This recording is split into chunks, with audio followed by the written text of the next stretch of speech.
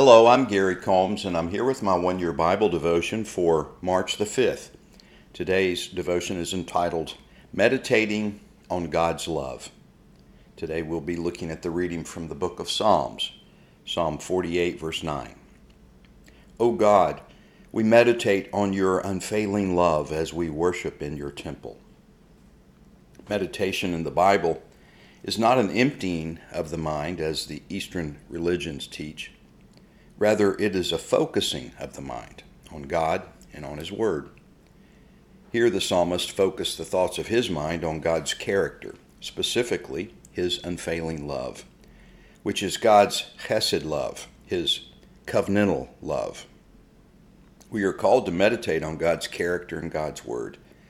Yet we are so busy and our world is so loud and chaotic.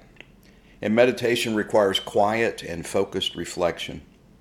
Meditating is like chewing every bite of a meal well, so that its flavor is savored and its nutrients fully digested. Meditation is feasting on God's Word. As Jesus said, man does not live by bread alone, but by every word that proceeds from the mouth of God. Are you meditating on God's love today? Let's pray. Heavenly Father, we give thanks for your unfailing love, which sent Jesus to die for our sins, that we might live eternally as your children.